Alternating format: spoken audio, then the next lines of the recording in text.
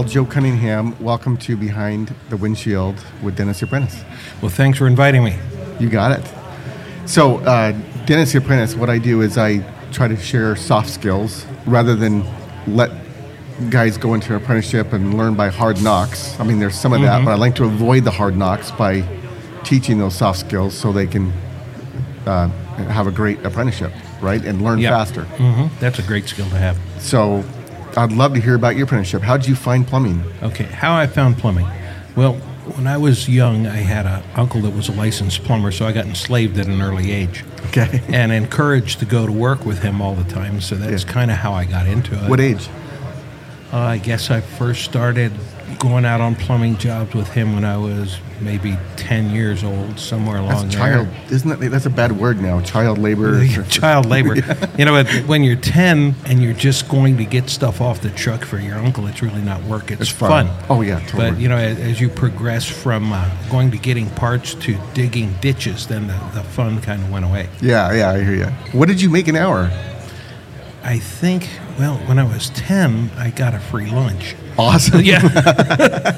but you know, as time went on by, I guess I got up to, I don't know, $3, $4, $5, $6 an hour. I progressed right up the wage chain to massive wealth.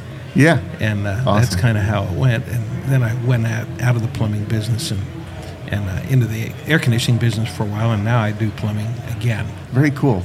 So do you have a mentor? Was there someone in particular that really affected your life and your career? You know, I've been very lucky in my life with people that I've met. You know, and as I went through my career on the plumbing side, you know, my uncle was my mentor, but he was an old school plumber. You know, he had a forearm on him like Popeye, and it looked like his knuckles were covered with leather because he liked packing and pouring joints. He liked to do everything the old way. Right. But with that being said, he taught me a lot of really good technical skills. So then when I moved further into another industry, I found out that if I would go up to somebody who most people consider unapproachable but fairly high profile and talk to them, they would help me. So I was lucky in that I had Tom Hopkins help me, Zig Ziglar help me, Jim Rohn helped me, and they were incredible guys who really turned my life around and taught me how to think differently. Did you meet those guys? Oh yeah, and Zig and Jim have passed. I'm still good friends with Tom, and I see him every year or so usually. We talk on the phone often. Jim was I actually memorized one of his How to Have a Better Year lectures. I memorized it, and I adopted him like my grandfather. And so I saw him twice, and he died on my birthday, actually. That's terrible. But he was an amazing man. And, you know, he wasn't the most well-known speaker on the circuit, but he positively had the best message. He was one of the smartest men I've ever met in my life. Oh, yeah. He said all the time, he'd talk and talk and talk, and then he'd say, if you're interested.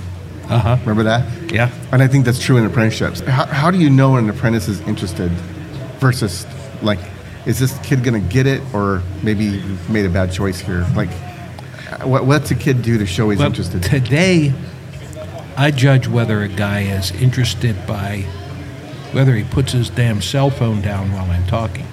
Yes. You know, that's the first sign. Okay. And if he will put his cell phone down and stop messing with that and listen to what we have to say, and then in our apprenticeship program, and I'll tell you a little bit about it later, but ours is so hands-on. If he will dive right in and be one of the first ones in there to try something, whether his performance is going to be good, bad, or indifferent, and he's got the courage and the interest to do that and then stay there and see it through, you can pretty much tell whether you're going to have a good apprentice or not.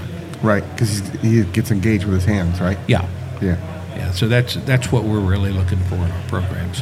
Very good. So tell me about your program. Okay, for the past, I guess, 28 years, we've been doing what we call an air conditioning fast track program. And it takes a guy from day one who knows nothing, and in the 10th day, he is a pretty advanced maintenance tech. Now, he's not a full-blown service tech. He can't go out and diagnose communicating system problems, but he does know sequence of operation and how to do the basic stuff on an air conditioning system. And now we've converted the same system to plumbing. So we can take a guy who's got some mechanical aptitude, doesn't really know anything, and we have a 10-day program in which he learns to install fixtures, change toilets, change water heaters, do minor plumbing repairs that will make him a valuable apprentice. You know, I talk to a lot of people in our industry, and whether it's in the U.S. or Australia, I do a lot of work in Australia, we seem to have about a 75% fallout rate on our apprenticeships. And as I ask them why, why are you quitting, what's going on? He says, well, I'm not making any money. But if we follow some of the apprentice programs, what they're doing is they're taking a guy and putting him with an experienced plumber who doesn't really want to take the time to teach him stuff. So his first 2 years are, hey, go get my cigarettes off the dash. Or they tell him stuff like, get me a left-handed pipe wrench, just to screw with him. So because he's not worth very much per hour, they tend to fall out. Our program is different in that when he comes out, he can actually do something. Like I said, he can change the fixture, he can fix minor leaks, he can unblock a minor drain blockage under a sink, he can change a water heater, he can change a disposal, and he can do a plumbing inspection of the house while the plumber that he's riding with is out there doing the hard part, and then come back and say, hey, here's what I found.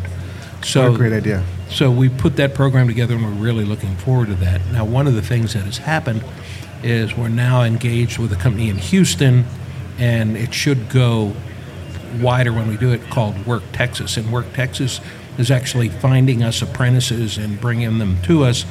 And we find the plumbing companies, and we put them together with the apprentices in Work Texas. And Work Texas will pay for the students' tuition, and they go to work for the plumbing company that hires them. And then Work Texas will actually pay 65% of their wages for the first 6 months after he goes through school. So for a plumbing company, it's an enormous value. That's huge. Yeah, it's huge. Huge. And we've got some plumbing companies that are signed up for it now. You probably know Alan O'Neill from Abacus in Houston. He's committed to taking a couple. So we have several other plumbers. And it looks like it's really going to be a bang-up program. And we're looking forward to kicking that off next month.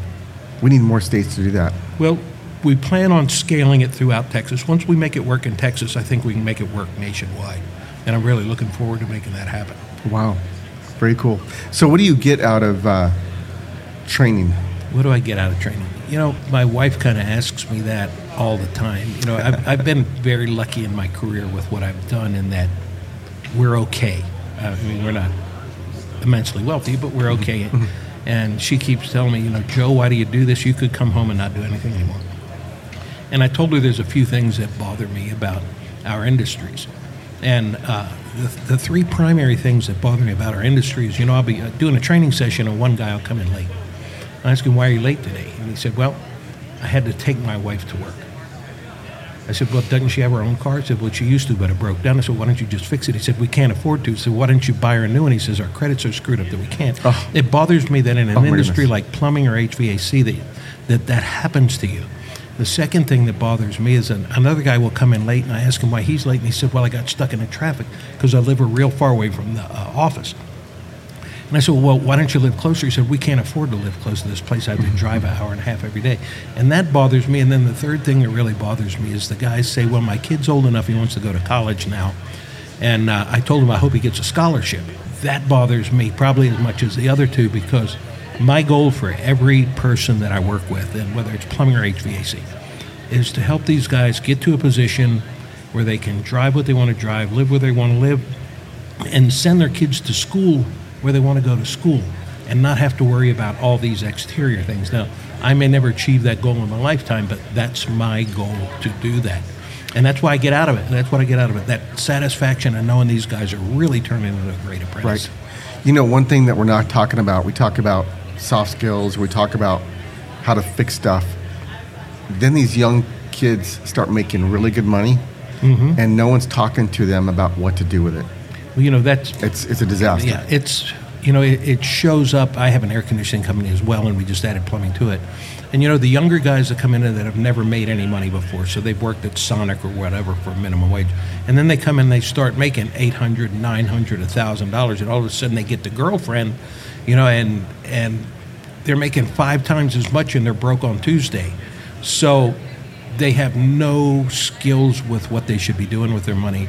And I think that's an important part of what companies should do now. And I see more and more companies putting that in, and I think there couldn't be a better thing to do with these kids than to teach them how to take the money that they're making and do something constructive with it beside buy another 12-pack. Exactly. Yeah, that's a major focus of mine moving forward. Because I've got 23-year-olds making six figures. Oh yeah, and they don't know what to do with it. It's either in the bank or it's blown, one of the two. And the good guys, it's in the bank, but it's not work. I want to teach them how to put their money to work as hard as they work. That's right. Right? That would be a great skill for them all to have. Yeah. Great. Well, Joe, thanks for coming on. How do people get a hold of your school? Okay. They can reach me on my cell phone at 318-286-7742. And the name of our school is the Technical Arts Center. So it's www.technicalartscenter.com. We've got some new classes coming up, like I said, for the HVAC business, and then we also have some drains programs coming up featuring lining and some other things that a lot of the guys aren't doing yet. So we'd be happy to help them with that. Based in Texas. Based in Texas, in Houston. Easy to get in and out, and it doesn't really matter where you're flying. Once you get on a plane, it's just that far on the map, so awesome. You're ready to go. Awesome. Thanks for coming on. Thanks for inviting me. I appreciate it. You got it.